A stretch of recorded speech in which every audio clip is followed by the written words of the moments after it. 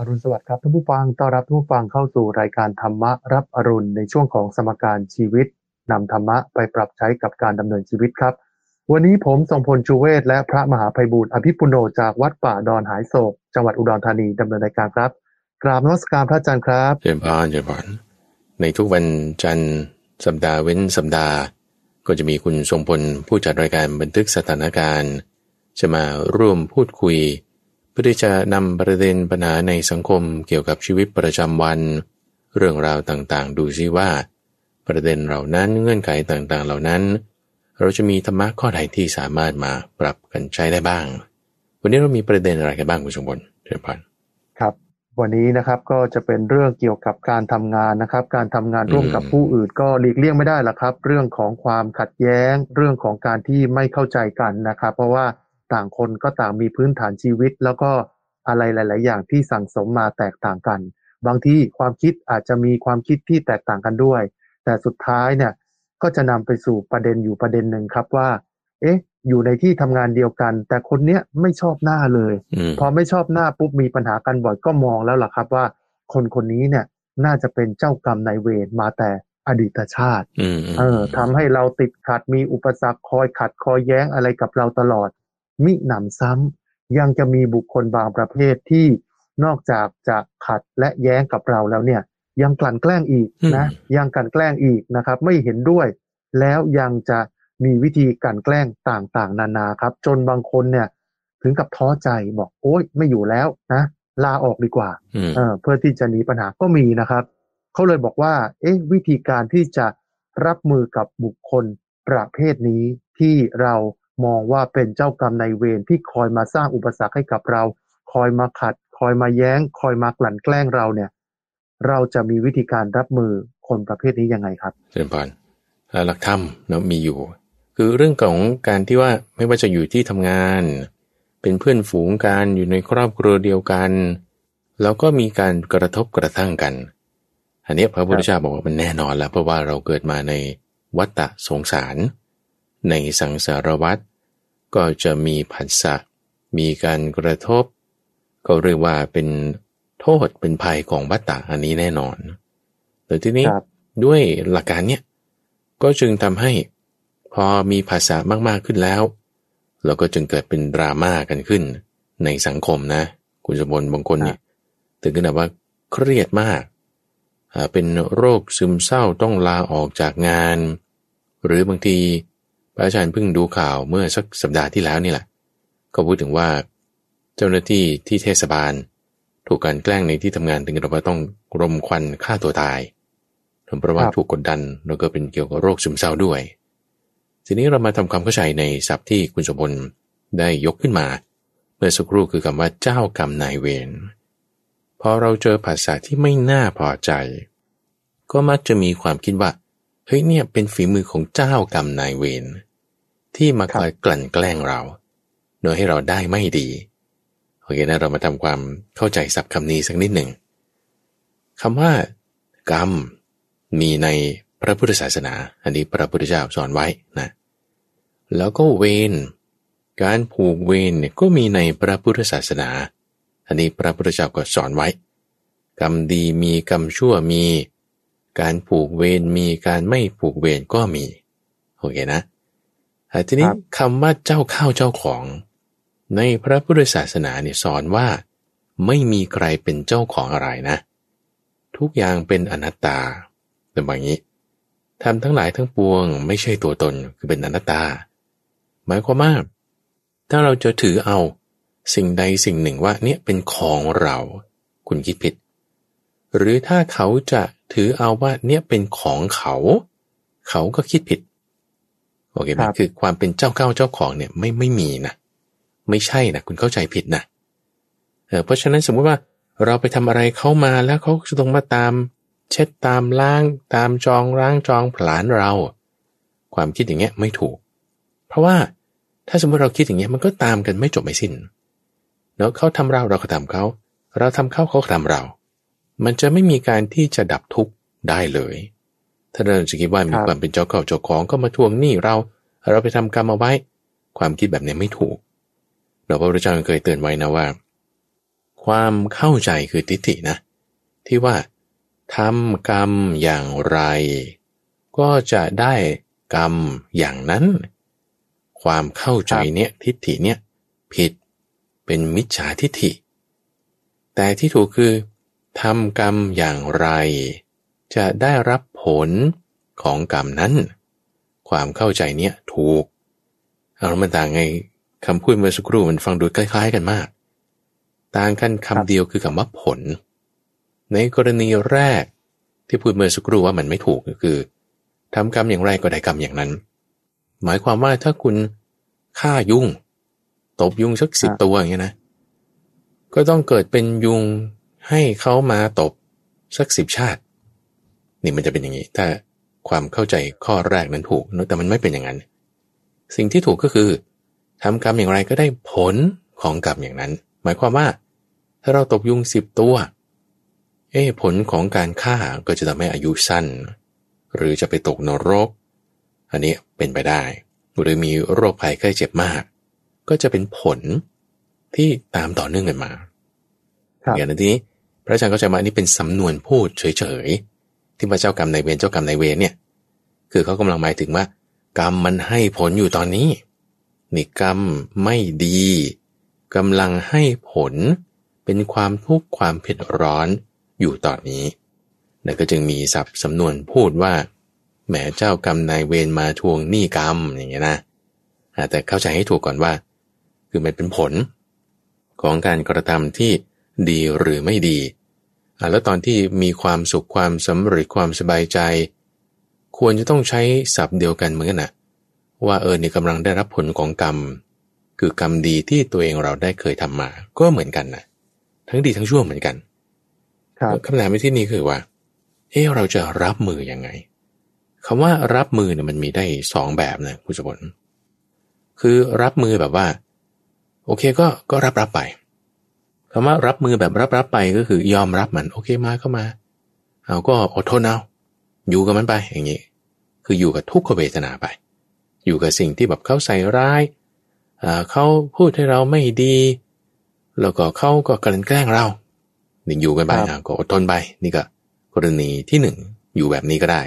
เรารับมือนะหรือรับมือแบบที่2อันนี้ท่านเปรียบเทียบเหมือนกับว่าเวลาที่เราเอาน้ำมาแก้ว1นะแล้วก็เอาเกลือใส่ลงไปชงดูคนให้เข้ากันเราชิมน้ำในแก้วนี้มันจะเค็มน้ำเค็มมันทำไงก็กินไปแล้วกันนี่ก็วิธีแรกใช่ไหมหรือวิธีที่2คุณก็เติมน้ำลงไปให้มันจางหน่อยอย่าเค็มเกินไปเค็มเกินไปมันไม่อร่อยก็เติมน้ำลงไปให้มันเจือจางพอที่ว่ามันเค็มนวลพอกินได้ก็เติมน้ำลงไปการเติมน้ำลงไปหมายถึงการที่เราทำความดีเพิ่มขึ้นถ้าเราเปรียบเกลือเป็นกรรมชั่วที่เราได้เคยทำมาเนาะเกลือเป็นกรรมชั่วที่เราได้เคยทำมาแล้วก็ความเค็มคือผลของเกลือนั้นว่ามันจะเค็มมากหรือเค็มน้อยก็อยู่ที่ว่าน้ำมันน้อยหรือน้ำมันมากถ้าน้ำน้อยเช่นน้ำ1 แก้วมันก็จะเค็มมากหมายความว่าเราจะได้รับผลของกรรมที่เป็นทุกขเวทนาเยอะอยู่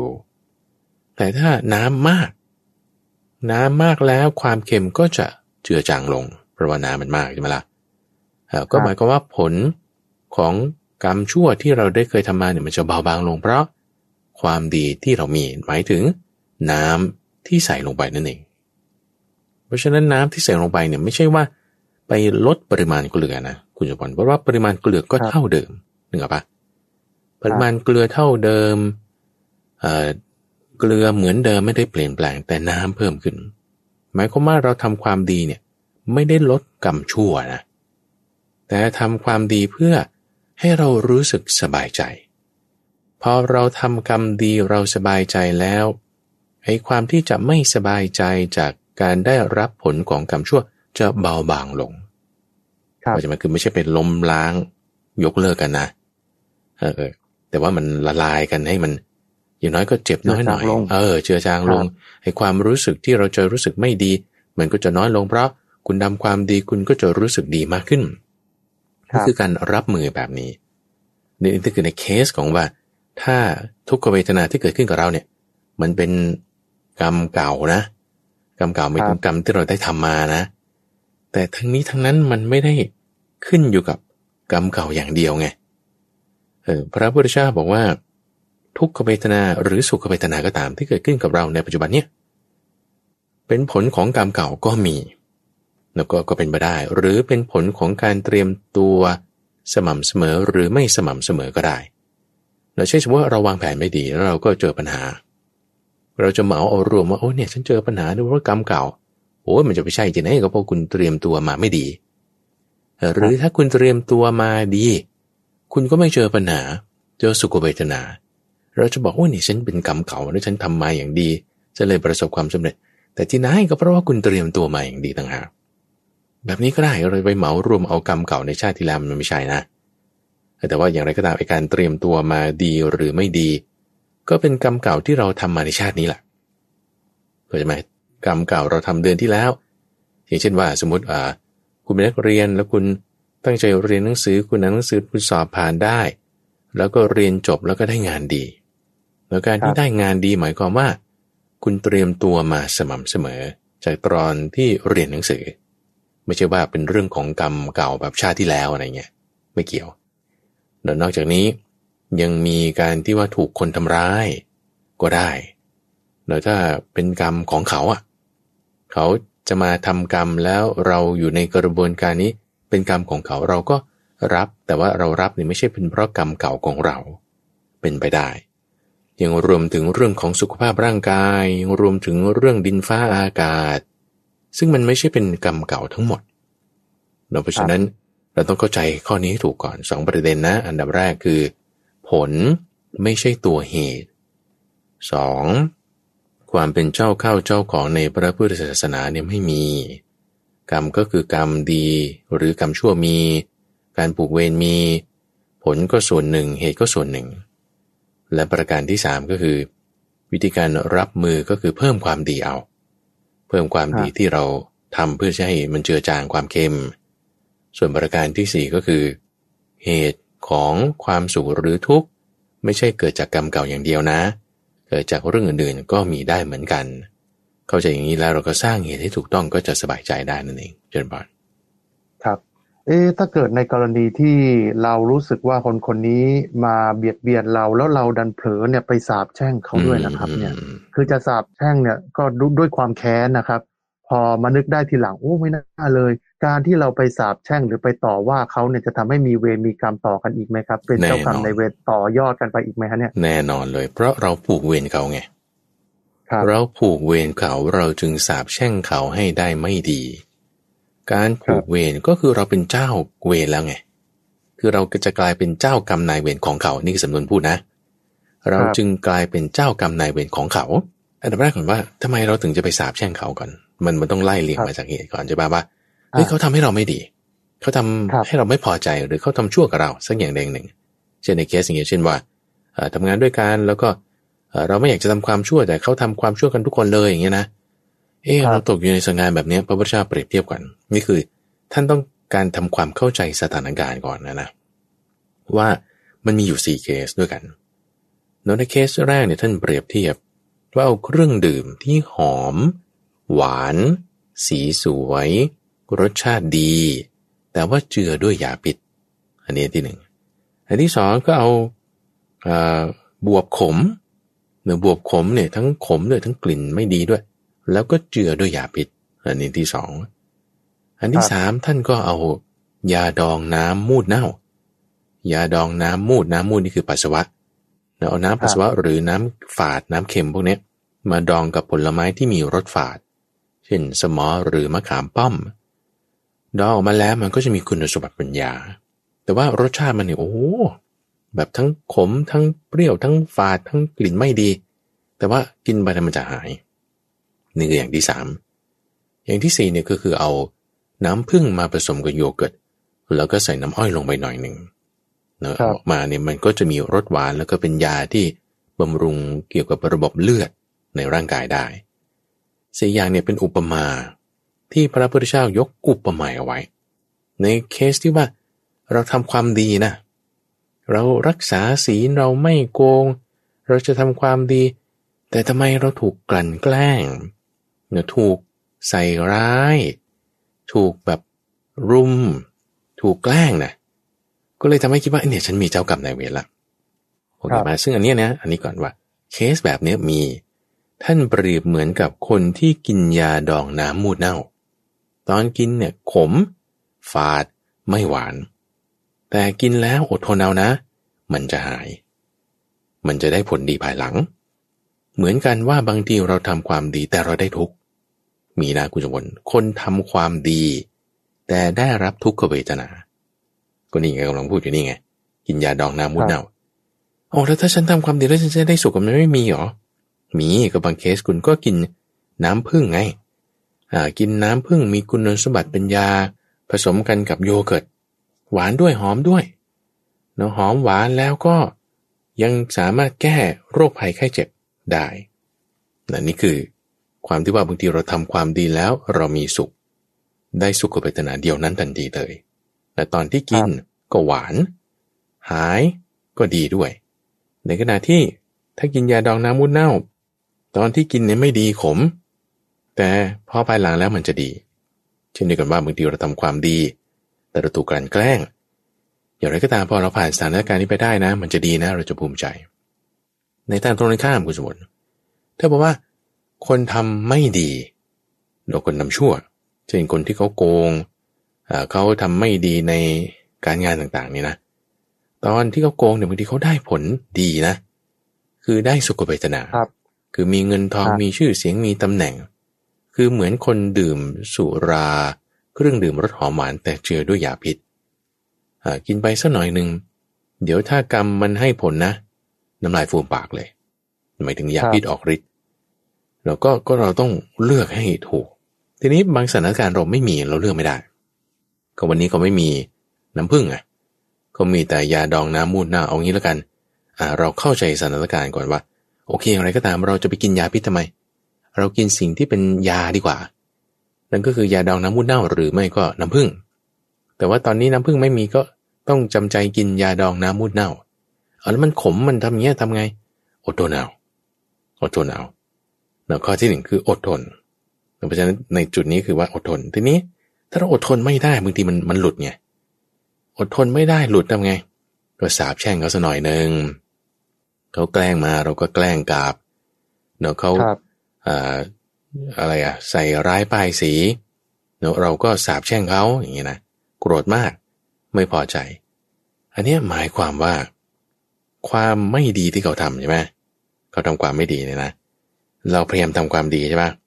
ทีนี้พอเขาทำความไม่ดีมากขึ้นมากจนกระทั่งว่าโอ้ยเราทนไม่ไหว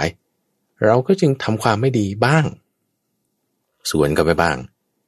การที่เราทำความไม่ดีสวนเขาไปบ้างเนี่ยก็คือเราก็เป็นผู้เดียวกับเขานั่นแหละเพราะว่าเราทำความไม่ดีไงเขาต้องการให้เราทำความไม่ดีคุณสมบูรณ์นึกว่าเขาจึงแกล้งเราครับให้ทำความไม่ดีตามที่เขาต้องการก็คือโกงด้วยกันแต่เราไม่โกงนะเขาจึงแกล้งเราเพื่อให้เราต้องโกงกับเขาคือทำไม่ดีกับเขาแต่เราก็ไม่ทำไม่ดีกับมันแต่ฉันทำไม่ดีของฉันเองเพราะฉะนั้นการที่เราคิดไม่ดีกับเขาเนี่ยนี่คือความชั่วมันคลืบคลานมาหาเราแล้วนะครับเชื้อความชั่วมันคลืบคลานมาหาเราแล้วเราเป็นพวกเดียวกับเขาแล้วด้วยการทำไม่ดีเหมือนกันนั่นแหละคนทำไม่ดีมาใช่ไหมด่ามาแล้วเราด่าตอบหรือทำชั่วตอบหรือทำร้ายตอบเราไม่ดีมากกว่าเขาอีกนะเพราะว่าเราตอบเขาไงเราต่อมาไงเราเป็นเหมือนกับโรคโควิดมันติดต่อกันเนี่ยคุณไม่รู้จักป้องกันคุณก็ติดเชื้อความไม่ดีมาเราก็ทำความไม่ดีต่อไปมันก็ไม่ดีไงเราจึงเป็นคนที่แบบว่าถูกชักจูงไปในทางไม่ดีได้ทั้งที่ตอนแรกพยายามทำความดีนะแต่ทำไมดีแตกซะแล้วเพราะว่ามันทนไม่ไหวเพราะไม่เข้าใจสถานการณ์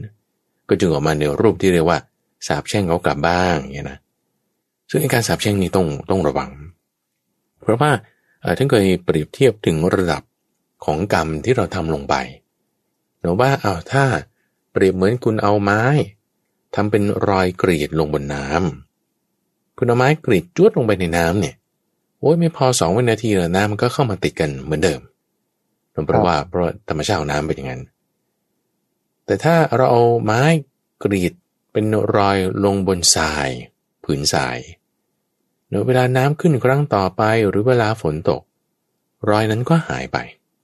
โอเคมันอยู่ได้ไม่นานกับประเภทที่3คือรอยกรีดบนหินรอยกรีดบนหินเนี่ยโอ้อยู่เป็น100 ปีเราถึงจะหายไปได้อันนี้คือเจตนาที่เราปักลงไปมุ่งมั่นทำลงไปว่ามันน้อยหรือมันมากอันนี้อาจารย์กำลังพูดถึงว่าทั้งที่เป็นกุศลและอกุศลนะถ้าสมมุติเราโกรธใครมากๆแล้วสาปแช่งเข้าไปด้วยแบบอารมณ์ร้ายๆอันนี้ก็จะเป็นเหมือนรอยกรีดบนหินในขณะที่ถ้าเราตั้งใจทำความดีเช่นให้ทานทำภาวนาหรือนั่งสมาธิก็แล้วแต่แล้วคุณทำอย่างดีๆมากๆเลยอันนี้ก็เหมือนรอยกรีดบนหินแต่เป็นฝ่ายดีโอเคไหมรอยกรีดบนหินฝ่ายดีทีนี้ในเคสนี้ที่ท่านผู้ถามตามมาคือว่าถ้าฉันแบบสาปแช่งเข้าไปแล้วการสาปแช่งเนี่ยคือเป็นกรรมทางใจและกรรมทางกายโอเคไหมกรรมทางใจและกรรมทางกายในส่วนของอกุศลในส่วนของอกุศลแล้วก็ถ้าจะบอกว่าคือถ้าสาปแช่งเนี่ยมันก็ต้องเป็นแบบรอยกรีดบนหินแล้วนะถ้าพูดอย่างนี้แล้วกันสาปแช่งไปแล้วเนี่ยแล้วก็แบบยังติดตาตรึงใจอยู่จนถึงวันนี้ทั้งที่ว่าเหตุการณ์นั้นผ่านมาแล้วจนทำให้แบบว่าต้องลาออกไม่อยากทำงานแล้วก็เกี่ยวกับเป็นโรคซึมเศร้าอะไรต่างๆด้วยเนี่ยก็นี่แหละคือรอยกรีดเนี่ยมันลึกไงกรรมเนี่ยมันหนักไงแล้วเราจะสาปแช่งให้เขาได้ไม่ดีไม่ได้ดีใช่ปะเราก็ได้คิดเรื่องไม่ดีก่อนเราก็ต้องมีโทสะก่อนเราต้องมีความพยาบาทก่อนเราถึงจะทำกรรมแบบนั้นได้ที่ให้เขาไม่ได้ดีนะโอเคมันคือสมมติว่าเราด่าคนอื่นใช่ไหมเพื่อที่ว่าให้เขาได้ไม่ดีเนี่ยคือเราด่าเขาว่าเป็นคนไม่ดีงั้นอย่างนี้ไอ้คำไม่ดีมันต้องหลุดออกจากปากเราก่อนใช่ปะจะหลุดออกจากปากเราก็ต้องคิดก่อนเนี่ยแต่ไอ้ลักษณะที่เราด่าไปสาปแช่งไปเนี่ยเราจะรู้สึกสะใจหน่อยหนึ่งเราจึงมีความสุขในการที่ได้ด่าเขาเราจึงมีความสุขในการที่ได้สาปแช่งเขารู้สึกสะใจหน่อยหนึ่งซึ่งถ้าเปรียบเทียบกันแล้วนะไอ้สะใจเนี่ยมันนิดเดียวน้อยมากคือความสุขหรือประโยชน์ที่เราจะได้จากการด่าเขาสาปแช่งเขาประทุษร้ายเขาเนี่ยเราได้ความสุขอยู่น้อยนิดเดียวแต่โทษมันเนี่ยมีมากกว่ามากเพราะว่าโทษนั้นคืออกุศลธรรมเหล่านั้นมันต้องฝังลงไปในใจของเราก่อนเราถึงจะพูดมันออกมาได้ยิ่งลงมือลงไม้เนี่ยครบทั้งกายวาจาใจเลยยิ่งไม่ดีมันจึงเป็นปัญหากันทุกวันนี้เรื่องแบบว่าคดีความในศาลเนี่ยก็นี่แหละเกี่ยวกับเรื่องความโลภความโกรธความหลงเรื่องกายวาจาใจประเด็นในที่นี้ที่คุณสมบูรณ์ถามคือว่าเราจะแก้ไงรู้สึกว่าฉันไม่ดีแล้วนะอันนี้พระอาจารย์ว่ายังดีแล้วนะคือสมมติว่าเราผ่านมา 2-3 เดือนอย่างเงี้ยเรามานึกย้อนดูเฮ้ยฉันทำไม่ดีนะนี่นะมันบางคนยังดีกว่าบางคนที่10 ปีก็ยังนึกไม่ได้นะเขามีคำจำเริญนี้นะคุณจงบนอาจจะเคยได้ยินอยู่เกี่ยวกับเรื่องหนังภาพยนตร์ที่เป็นภาพยนตร์จีนอย่างเงี้ยสมมติว่าเขามาตามล้างแค้นกันใน10 ปีล้างแค้นไม่สายนะครับอย่างเงี้ยก็หมายความว่าคุณผูกเวรกับเขาไว้ตั้ง10 ปีแล้วนะ10 ปี20 ปียังคิดแค้นกันอยู่แล้วก็ไม่ได้คิดด้วยว่าอันนั้นน่ะมันไม่ถูกก็คิดว่าฉันทำฉันต้องทำมันกลับ10 ปีก็ไม่หรอกเอา20 ปีก็ยังได้ฉันต้องทำมันกลับอย่างเงี้ยอันนี้แสดงว่าเขาไม่ได้รู้สึกผิดเลยหมายถึงว่าคนที่ถูกกระทำนะเขาไม่ได้รู้สึกว่านี่มันจะการผูกเวรนั้นมันจะมีปัญหาอะไรไม่รู้แต่ฉันต้องทำสิ่งที่ผิดให้ถูกก็คิดว่าตัวเองถูกด้วยซ้ำที่ผูกเวรเขานะเพราะว่าเขาทำชั่วใช่ไหมล่ะเขาทำไม่ดีคือชั่วแล้วเราก็จึงมีสิทธิ์ที่จะทำชั่วเพื่อที่จะให้มันได้ไม่ดีให้เป็นกรรมไม่ดีของมันฟังไม่ค่อยเข้าท่านะอาจารย์ว่าครับคือหมายความว่าถ้าเขาทำชั่วแล้วก็จึงเป็นใบเบิกทางให้เราทำชั่วกับเขาได้มันไม่ได้เขาไม่ดีแล้วเราก็ไม่ดีต่อ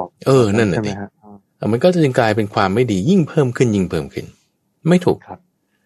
เหมือนกับว่าน้ำไม่ดีน้ำเสียนะหลักการของในหลวงรัชกาลที่9นะคุณสมบัติว่าคุณจะไล่น้ำเสียได้คุณต้องเอาน้ำดีไปไล่ไม่มีที่จะเอาน้ำเสียไปไล่มันไม่ได้เหมือนเขาแค้นมาเขาโกรธมาเขาทำไม่ดีมาเราก็จะเอาความไม่ดีเอาความโกรธเอาความเกลียดเอามิจฉาวาจาไปกำจัดความไม่ดีนั่นมันไม่ได้ไงหลักการเหตุผลมันเป็นอย่างนี้ว่าก็ต้องเอาความดีไปกำจัดเอาความดีไปชำระล้างเอาพูดดีคิดดีทำดีเอาความเมตตาเอาอุเบกขาเอาความกรุณาไปชำระมิจฉาวาจาไปชำระการให้ร้ายเอาความจริงไปชำระการติฉินนินทาข่าวลืออะไรต่างๆเอาความจริงเอาความดีไปชำระล้างถึงจะถูกนี่หลักการนะหลักการโอเคทีนี้ประเด็นคือว่าเฮ้ยเผลอไปแล้วเผลอแบบว่าลืมตัวเหมือนเปิดด่ากันไปแล้วเอาความไม่ดีใส่เข้าให้แล้วอย่างเงี้ยนะ2-3 เดือนต่อมานึกขึ้นได้เอ้ยมันไม่ดีนะนี่นะมันไม่ดีไอ้ที่ทำไปเนี่ยเหมือนกับรอยกรีดบนหินเอางั้นเราก็ทำใหม่คุณสมพลเหมือนเกลือคุณใส่ลงไปเยอะๆนี่สมมุติคุณต้มอะไรต้มยำต้มแซ่บก็ได้แล้วทำหยอกเกลือใส่ลงไปแล้วเกิดฝามันหลุดแล้วเกลือทั้งกระปุกร่วงลงไปในหม้อเนี่ยเขามีวิธีแก้ยังไงคุณสมพลพวกแม่ครัวนะเวลาเขาใส่เครื่องปรุงเกินไปเนี่ยเช่นบางทีน้ำตาลเกินเกลือเกินพริกไทยเกินเขาต้องมีวิธีแก้แล้วหนึ่งในวิธีแก้คือทำไงให้เอาเกลือออกก็บางทีก็ทำหม้อใหญ่ขึ้นนี่ก็วิธีหนึ่งหรือบางทีก็ใส่หัวมันลงไปแล้วให้มันดูดน้ำไอ้ความเค็มนี่ออกมาเขาก็มีวิธีแก้แล้วเหมือนกันว่าเวลาที่เราทำไม่ดีไปแล้วเนี่ยนะเราก็ทำความดีเพิ่มขึ้นคือเพิ่มปริมาณน้ำเดี๋ยวให้มันเบาบางไอ้ความเค็มเนี่ยมันลดลงเบาบางลงเพราะฉะนั้นเราก็ทำความดีชดเชยแทนแต่ทำความดีไม่ได้หมายความว่ามันจะไปล้างความไม่ดีนะกรรมมันทำไปแล้วก็คือทำไปแล้วนั่นแหละวิธีการที่จะให้เราไม่ผูกเวรพระพุทธเจ้าเคยบอกไว้ว่าถ้าเราผูกเวรไปแล้วเราจะละเวรนี้เวรหมายถึงเราคิดแค้นเขาเราต้องการตอบโต้เขาในที่นี้คือสาปแช่งเขาใช่ไหมไม่ฉันจะถอนคำสาปแช่งดีซะฉันต้องการจะไม่ให้มันมีจิตแบบนี้อยู่เพราะฉะนั้นก็คือต้องประพฤติพรหมจรรย์ทั้งว่าประพฤติพรหมจรรย์หมายถึงก็ประพฤติสิ่งที่เป็นทานศีลสมาธิปัญญาเป็นศีลสมาธิปัญญาเป็นศีลพรหมจรรย์นี่คือรักษาศีล 8นั่นแหละทำความเพียรให้ทานคือทำความดีในทุกรูปแบบ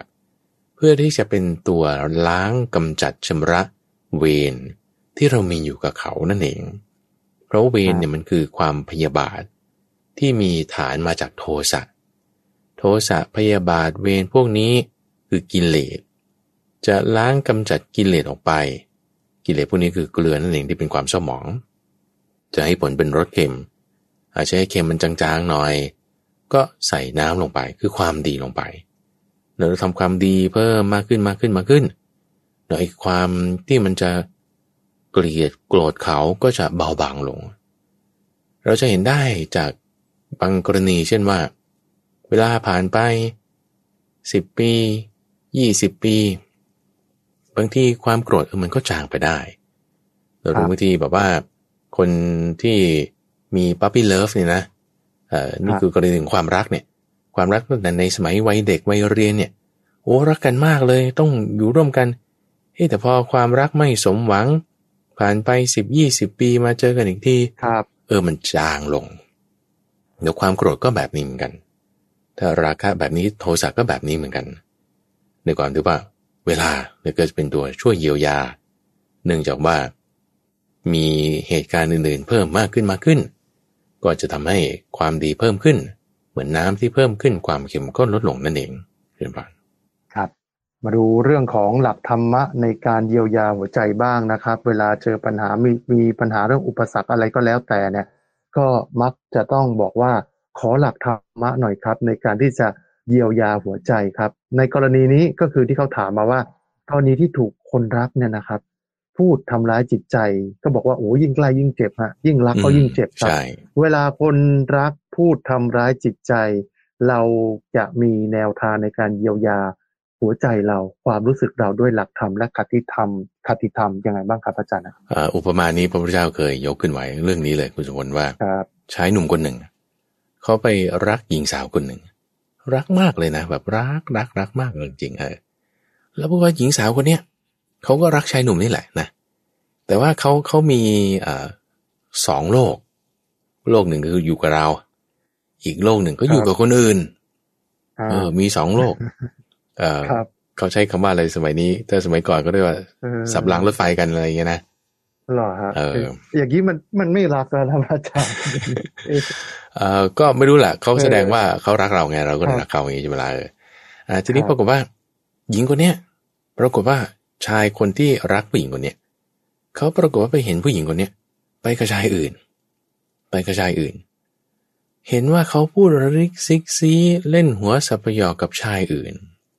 ชายคนเนี้ยโถเสียใจมากมันทิ่มแทงเข้าไปในหัวใจแบบเชื่อเฉือนหัวใจภาพนี่นะเห็นผ่านทางตาใช่ไหมมันบาดเข้าไปถึงเนื้อหัวใจมันรู้สึกหนักที่ท่ามกลางอกมากๆนี่พระพุทธเจ้าอธิบายไว้นะเอาใหม่ก่อนนะในขณะที่ว่าถ้าคุณเห็นผู้หญิงคนอื่นที่คุณไม่ได้รักนะมันไม่ได้เขาก็ไปคุยกับชายอื่นเราไม่ได้รู้สึกบาดหัวใจก็เฉยๆเรื่องของเขานั่นแหละแต่ทำไมเฉพาะคนนี้เข้าใจไหมนี่คือเคสเดียวกันว่าเฮ้ยคนที่เรารักเนี่ยเขาไปทำอะไรที่ให้เราไม่พอใจในเคสนี้คือไปคุยกับชายอื่นเดินกับคนอื่นหรือในเคสที่คุณสมพลยกมาก็คือพูดทำร้ายจิตใจเราครับโอเคนะพูดทำร้ายจิตใจเราในข้อแรกก่อนเอาเคสตามอุปมาของพระพุทธเจ้านี่ก่อนนะคือท่านก็ให้พิจารณาอย่างนี้ว่าที่เรา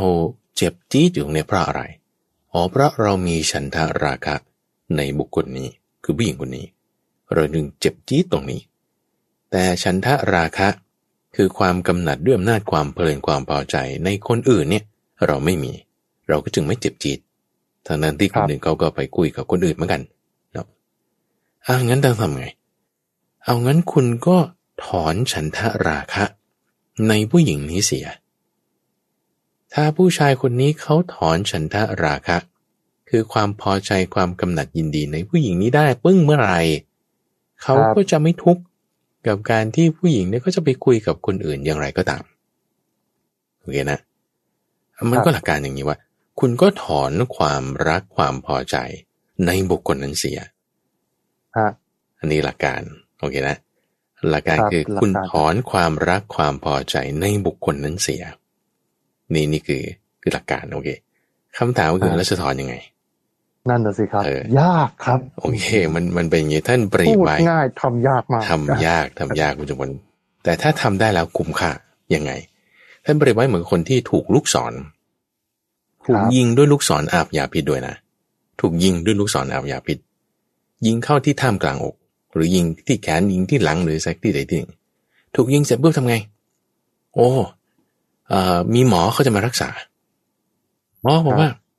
เนี่ยเดี๋ยวเราต้องตัดตรงนี้ก่อนแล้วก็ต้องถอนลูกศรแล้วต้องใส่ยาไอ้คนที่ถูกยิงเนี่ยจับมือหมอแน่นเลยบอกหมออย่าเพิ่งรักษานะเดี๋ยวขอหาก่อนไอ้คนที่ทำเนี่ยมันใครมันใช้ลูกเกาทันชนิดไหนเดี๋ยวมันใช้ยิงมาจากทางไหนพ่อแม่มันชื่ออะไรมันมีพี่น้องกี่คนแล้วตอนยิงเนี่ยมันใครเป็นคนจ้างมันมาขอถามพวกนี้เดี๋ยวเขารู้ข้อมูลก่อนแล้วค่อยรักษาจะรู้ไปทำไมตายแน่นอนไม่ได้หมอบอกอย่าเพิ่งสนใจเรื่องนั้นตีมือไอ้หมอนี่เปิดแผลก่อนเนี่ยนี่คือเหมือนกันว่าถ้าสมมติเรามีความทุกข์อยู่นะคุณสมบัตินี่คือพระพุทธเจ้าเปรียบนะถ้าเรามีความทุกข์อยู่นะเราจะไปหาว่าคนนั้นก็เป็นอย่างนี้คนนี้ก็เป็นอย่างนั้นหาเรื่องว่าเพราะอย่างนี้มางั้นคุณหาไม่จบหาไม่จบว่าเฮ้ยทำไมเขาถึงพูดอย่างนี้แล้วเขาพูดอย่างนี้กับใครที่ไหนยังไงเมื่อไหร่หาไม่จบคือคุณตายก่อนคุณจะทุกข์หนักมากขึ้นกว่าเดิมอีกนี่คือกรณีที่ว่าคนเป็นโรคซึมเศร้าว่ามันเป็นยังไงคุณไปหาเรื่องที่คุณไม่ควรจะหาไปหาชื่อพ่อแม่เขาว่าไอ้คนยิงมันชื่ออะไรพ่อแม่มันทำงานที่ไหนแล้วทำไมมันถึงทำมันไม่จบ no คุณรักษาก่อน ถูกยิงอยู่เนี่ยถอนหัวลูกศรก่อนใส่ยาก่อนก็จะปะเพราะฉะนั้นถ้าเราถูกยิงอยู่นั้นเราเจ็บช้ำไม่ว่าจะถูกกลั่นแกล้งไม่ว่าจะถูกเขาพูดทำร้ายจิตใจไม่ว่าจะเห็นภาพบาดตาบาดใจมันเจ็บตรงไหนมันไม่ได้เจ็บตรงที่เขาทำนะแต่มันเจ็บนี่ท่ามกลางอกนี่มันเจ็บเนี่ยอยู่ในใจเราเนี่ยมันเจ็บตรงนี้มันไม่ได้เจ็บตรงที่ว่าเขาทำคือตัวเขาก็ของเขาใช่ไหมก็อย่างที่ว่าเมื่อสักครู่อะว่าพ่อชื่ออะไรแม่ชื่ออะไรเราไม่ต้องไปสนใจตรงนั้นคือนั้นภายหลังนะเอาตรงนี้ก่อนว่าอยู่ท่ามกลางอกมันเจ็บตรงนี้ทำยังไงหมอเขาทำยังไงหมอเขาบอกว่าเอางี้ต้องใช้เครื่องเอ็กซเรย์ก่อนตรวจดูว่าหัวลูกศรเนี่ยมันฝังเข้าไปอยู่ตรงไหนแต่สมมติถูกยิงด้วยปืนสมัยใหม่เนี่ยนะมันก็จะมีหัวกระสุนนะฝังอยู่ในร่างกายใช่ไหมทีนี้หมอก็ต้องเอ็กซเรย์ดูก่อนหัวกระสุนอยู่ตรงไหนอันดับที่หนึ่งคือเอ็กซเรย์อันดับที่สองหมอก็จะใช้มีดผ่าตัดเปิดปากแผลออกตรงที่จะเอาหัวลูกศรหัวกระสุนนั้นออกได้เอาเสร็จออกปุ๊บก็ชำระล้างแผลสิ่งสกปรกต่างๆถ้าตรงไหนมีหนองมีการอักเสบก็ต้องขูดออกล้างออกอันดับที่สามก็จะเอายาสมานแผลใส่ลงไปแล้วก็ปิดปากแผลให้เรียบร้อยนี่คืออุปมาที่พระพุทธเจ้ายกขึ้นอุปมาเปรียบเทียบว่าอะไรเปรียบเทียบการใช้เครื่องเอ็กซเรย์ตรวจหาหัวลูกศรหรือหัวกระสุนกับการที่ให้มีสติเป็นเครื่องตรวจหาหัวลูกศรว่ามันเจ็บตรงไหนแผลอยู่ตรงไหนหมายความว่าเราต้องตั้งสติไว้ก่อนไงในขั้นแรกครับคุณมีปัญหาอะไรคนนั้นเขาด่าเราเรื่องนี้คุณเจ็บตรงไหนสติต้องตั้งไว้นะเจ็บตรงจิตของเรานี่มันถูกแทงที่จิตของเรา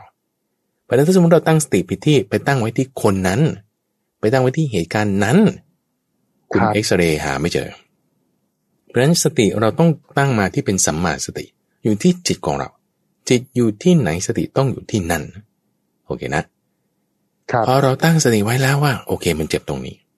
มันเจ็บตรงนี้เจ็บที่ท่ามกลางอกเรานี่เจ็บที่จิตของเรานี่เสร็จแล้วไงก็ใช้มีดผ่าตัดเปิดปากแผลออกนี่นะคือเป็นอุปมา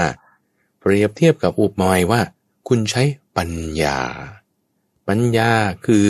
มีดปัญญานี่ต้องคมนะหมายถึงมีดต้องคมถ้ามีดไม่คมแผลเวอะบากขึ้นซ้ำไปอีกเพราะมีดต้องคมแล้วก็ต้อง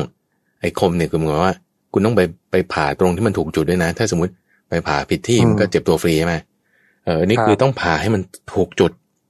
นั่นคือมีดต้องคมต้องผ่าให้ถูกจุดในที่นี้คือเราจะตัดเอาความรักความพอใจออกไปปัญญาต้องมีปัญญาพิจารณาว่าตัวเราอยู่ตรงไหนตัวคุณอยู่ตรงไหนตัวเขาอยู่ตรงไหนมันเจ็บตรงไหนเราหาไปเนี่ยมันจะไม่มีตัวตนอย่างสมบูรณ์มันจะไม่มีตัวตนถ้าว่าจิตคุณเจ็บเนี่ยจิตคุณอยู่ตรงไหนจิตก็นี่แหละเป็นนามธาตุจิตเกิดจากอะไรเกิดจากเหตุมีเหตุนี้และเหตุนี้เป็นการสั่งสมแล้วมันอยู่ตรงไหนคือถ้าเหตุนั้นดับไปตัวจิตก็หายไปเหมือนกันเป็นลักษณะการเกิดดับเป็นกระแสที่ว่าเหมือนกับแม่น้ำหรือกระแสไฟฟ้าแม่น้ำจริงๆคืออะไรแม่น้ำคือน้ำที่มันสะสมกันมามันก็ไหลไปไม่ได้หยุดกระแสไฟฟ้าคืออะไรก็คือกระแสของอิเล็กตรอนที่มันวิ่งไปพลังงานที่มันหมุนไปตัวตนของมันเนี่ยมันไม่มีถ้าเราใช้ปัญญาพิจารณาตรงนี้เราจะเห็นความที่ว่าตัวเราจริงๆแล้วเนี่ยมันไม่มีไอ้ความรักความพอใจมันจะไปเกาะได้อย่างไรก็คือปาดลงไปเจอเหตุของมันในที่นี้คือหัวลูกศรใช่ไหมหัวลูกศรหรือเหตุแห่งความเจ็บปวดนั่นน่ะคือตัณหาคืออุปาทานคือความยึดถือเจอแล้วทำไงก็เอามันออกจะเอาออกได้ก็คือตัดออกก็คือปัญญาให้เห็นตามความเป็นจริงว่า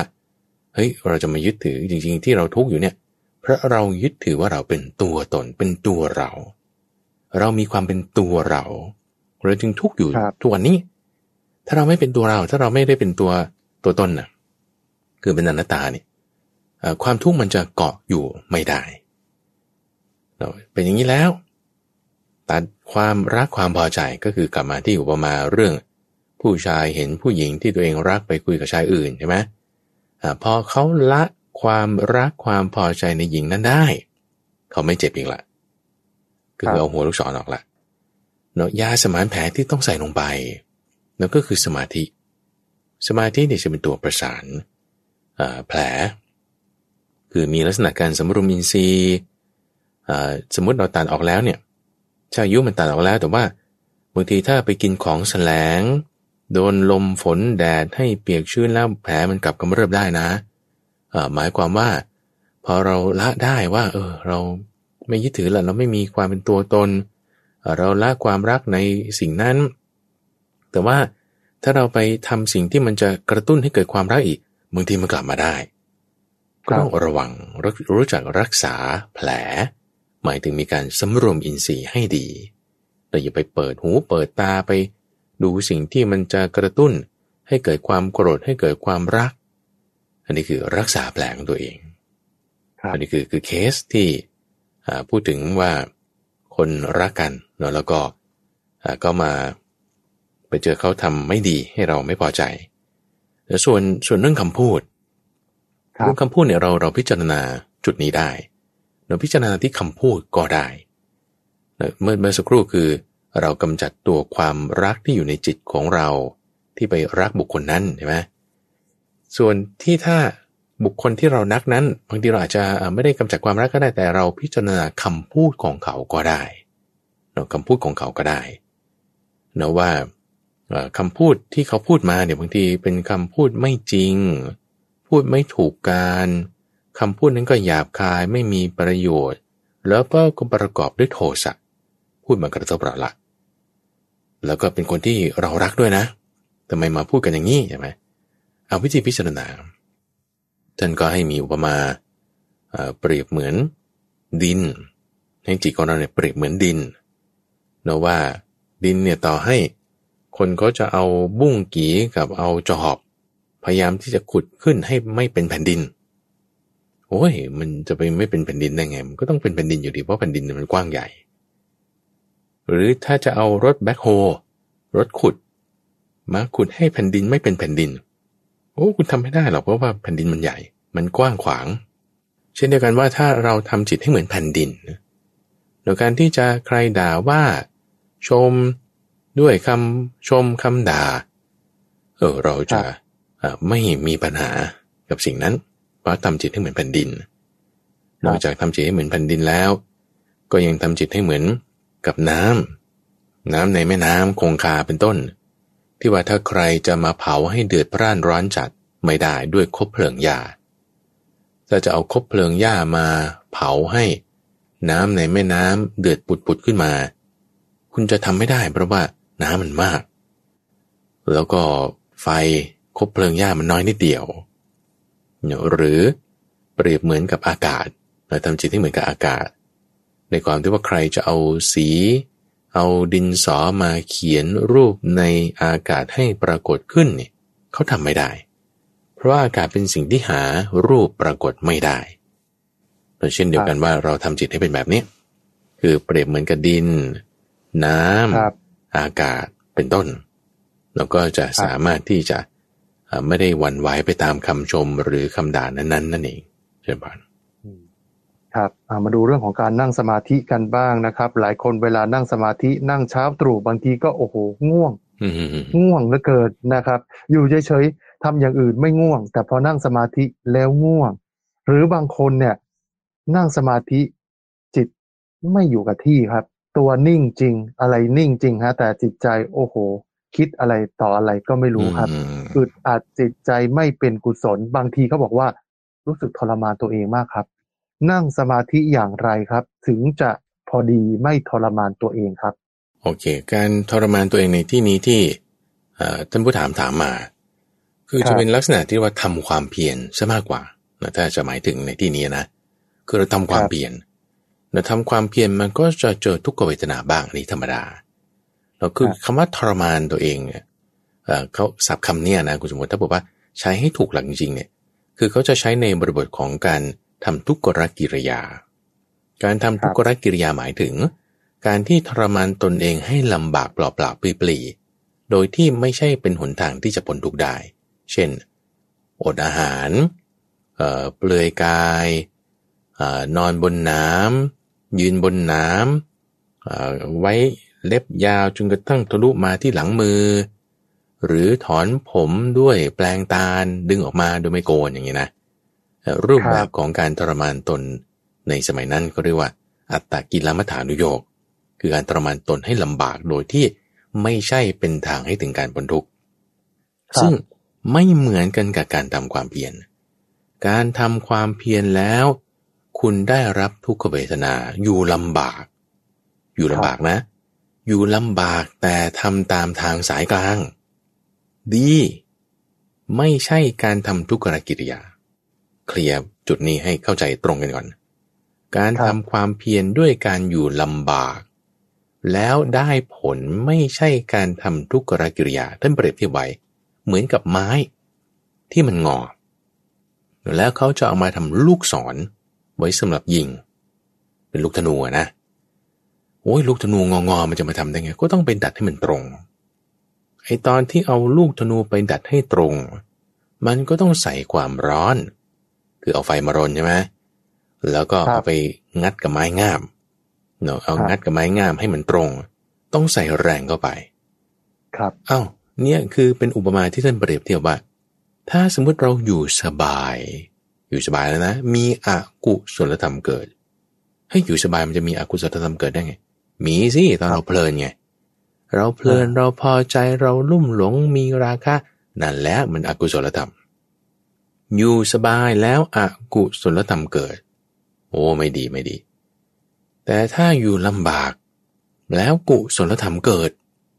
อยู่ลำบากดีกว่านะท่านว่าอยู่ลำบากแล้วกุศลธรรมเกิดมันอยู่ได้ไงเอาก็ยังคุณรักษาศีล 8อ่ะรักษาศีล 8ไม่ได้กินข้าวเย็นนะไม่ได้กินข้าวเย็นคนที่ไม่เคยฝึกมาก่อนอยู่ฉันก็กิน3 มื้อมาเป็นปีจนวันนี้ว่าฉันจะไม่กินข้าวเย็นมันก็หิวล่ะร่วงเลยฮะหิวนี่เป็นทุกขเวทนานะซึ่งทุกขเวทนาเนี่ยทำไมมันเกิดก็ฉันไม่ได้กินข้าวไงมันก็เกิดใช่ไหมลำบากนะเนี่ยแต่ลำบากแล้วคุณรักษาศีล 8ได้ไงคุณรักษาศีล 8ได้แต่ลำบากนะศีล 8มันดีกว่าศีล 5งั้นก็ดีสิถ้าอยู่ลำบากแล้วกุศลธรรมเกิดอยู่ลำบากดีกว่านี่ให้ฉันคิดอย่างนี้ไงเหมือนกับลูกศรที่มันงอมไม่ตรงต้องได้รับแรงงัดต้องได้รับความร้อนมันจึงตรงขึ้นมาได้อันนี้คือไม่ใช่การทำทุกขกิริยาการอยู่ลำบากแล้วกุศลธรรมเกิดไม่ใช่การทำทุกขกิริยาเราก็เรียกว่าเป็นการทรมานตัวเองจะพูดอย่างนั้นก็ได้นะแต่ให้เข้าใจบริบทนี้ก่อนว่าไม่ใช่การทำทุกขกิริยาทรมานตนเองในศัพท์คำนี้เนี่ยเป็นศัพท์ที่พระพุทธเจ้าเนี่ยใช้ในเคสที่ว่าฝึกช้างหรือฝึกม้าแล้วก็ใช้มาจากศัพท์ว่าทันตาคือการทรมานหมายถึงการฝึกนั่นเองทรมานจิตตัวเองเนี่ยคือนี้ถ้าพูดแบบว่านักแปลภาษาบาลีนะคุณสมบัตินะแต่ไม่ใช่ความหมายในปัจจุบันที่เขาจะหมายถึงว่าคุณต้องถูกทอร์เชอร์ต้องถูกทรมานต้องถูกเฆี่ยนตีอะไรงั้นไม่ใช่อย่างนั้นนี่คือพระอาจารย์กำลังหมายถึงการฝึกในกระบวนการฝึกบางทีมันต้องมีความลำบากบ้างอันนี้ธรรมดาศัพท์ที่ท่านใช้จะใช้คำว่าทรมานฝึกตนทรมานตนฝึกจิตทรมานจิตฝึกในที่นี้คือปฏิบัติตามทางสายกลางคือสัมมาวายามะ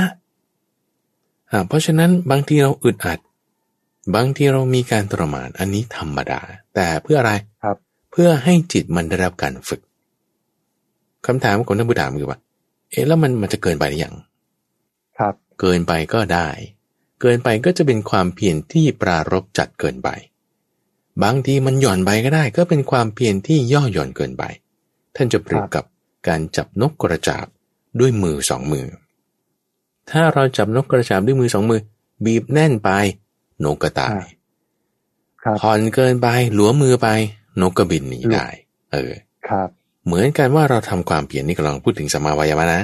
สัมมาวายามะไม่ใช่ทุกขกิริยาสัมมาวายามะถ้า มากเกินไปความเพียรปรารภจัดเกินไปนั่นว่าเหมือนไฟกองกลางๆแล้วคุณก็ใส่เชื้อเข้าไปพ่นเป่าลมเข้าไปไฟมันก็บุ้มบั่มบุ้มบั่มโอ้อันตรายเกินไปร้อนเกินไปก็ไม่ดีมากไปแต่ถ้าอีกทางหนึ่งน้อยเกินไปก็คือไฟมันกองน้อยอยู่แล้วเนี่ยโอ้เราจะโรยขี้เถ้าลงไปเราจะใส่ฟืนเปียกๆเข้าไปมันยิ่งจะดับลงก็ไม่ได้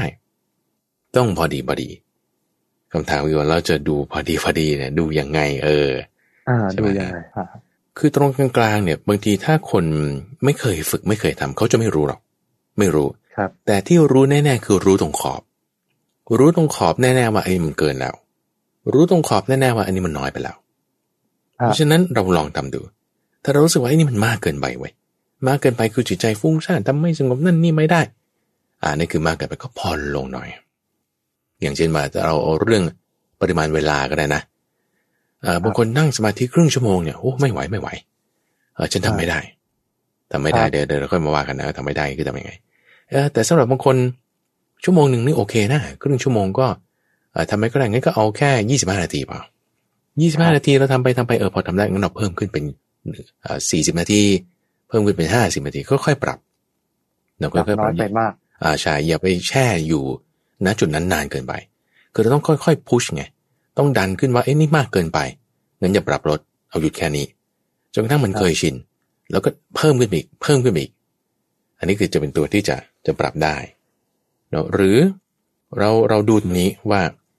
ถ้าสมมติว่าเราต้องสมาธิ30 นาทีเนี่ยเราก็จิตสงบแค่5 นาทีนะอีก25 นาทีไม่สงบนะเราก็เลยคิดว่างั้นฉันนั่ง5 นาทีก็พอเดี๋ยวก่อนนะถ้าสมมติคุณนั่ง30 นาทีแล้วคุณได้5 นาทีเนี่ยถ้าเราไม่นั่ง30 นาที5 นาทีเราก็ไม่ได้นะเราคิดว่าเราจะนั่ง5 นาทีเราจะได้5 นาทีเต็มเลยเนี่ยมันไม่ได้ล่ะเราต้องนั่ง30 นาทีเราถึงได้5 นาทีถูกป่ะเพราะฉะนั้นจุดหนึ่งที่จะปรับได้คือนอกจากเรื่องเวลาแล้วยังเรื่องสติเรื่องปัญญาเรื่องการเอาใจจดจ่อตรงนี้จึงเป็นจุดสำคัญอีกอันหนึ่งที่ว่าถ้าเราตรึกคิดนึกไปเรื่องไหนจิตเราก็จะน้อมไปทางนั้นจิตเราน้อมไปทางไหนสิ่งนั้นก็จะมีพลัง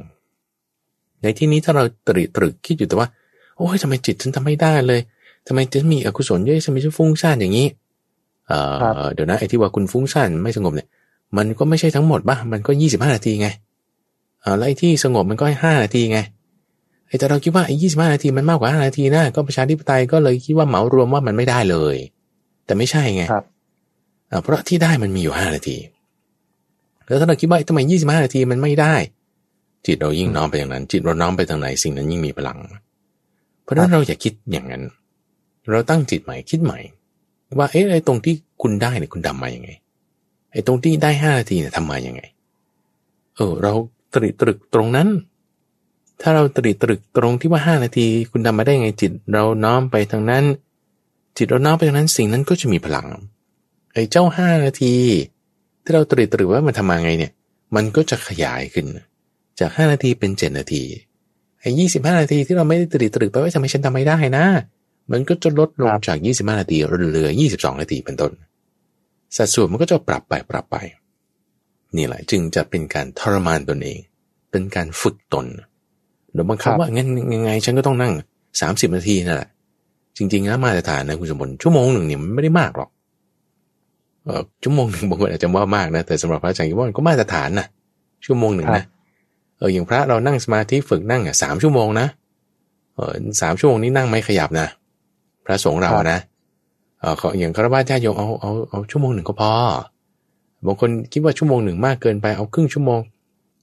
เอาครึ่งชั่วโมงก็ยังดีกว่าไม่ได้นะอย่างนั้นเอาครึ่งชั่วโมงก็แล้วกัน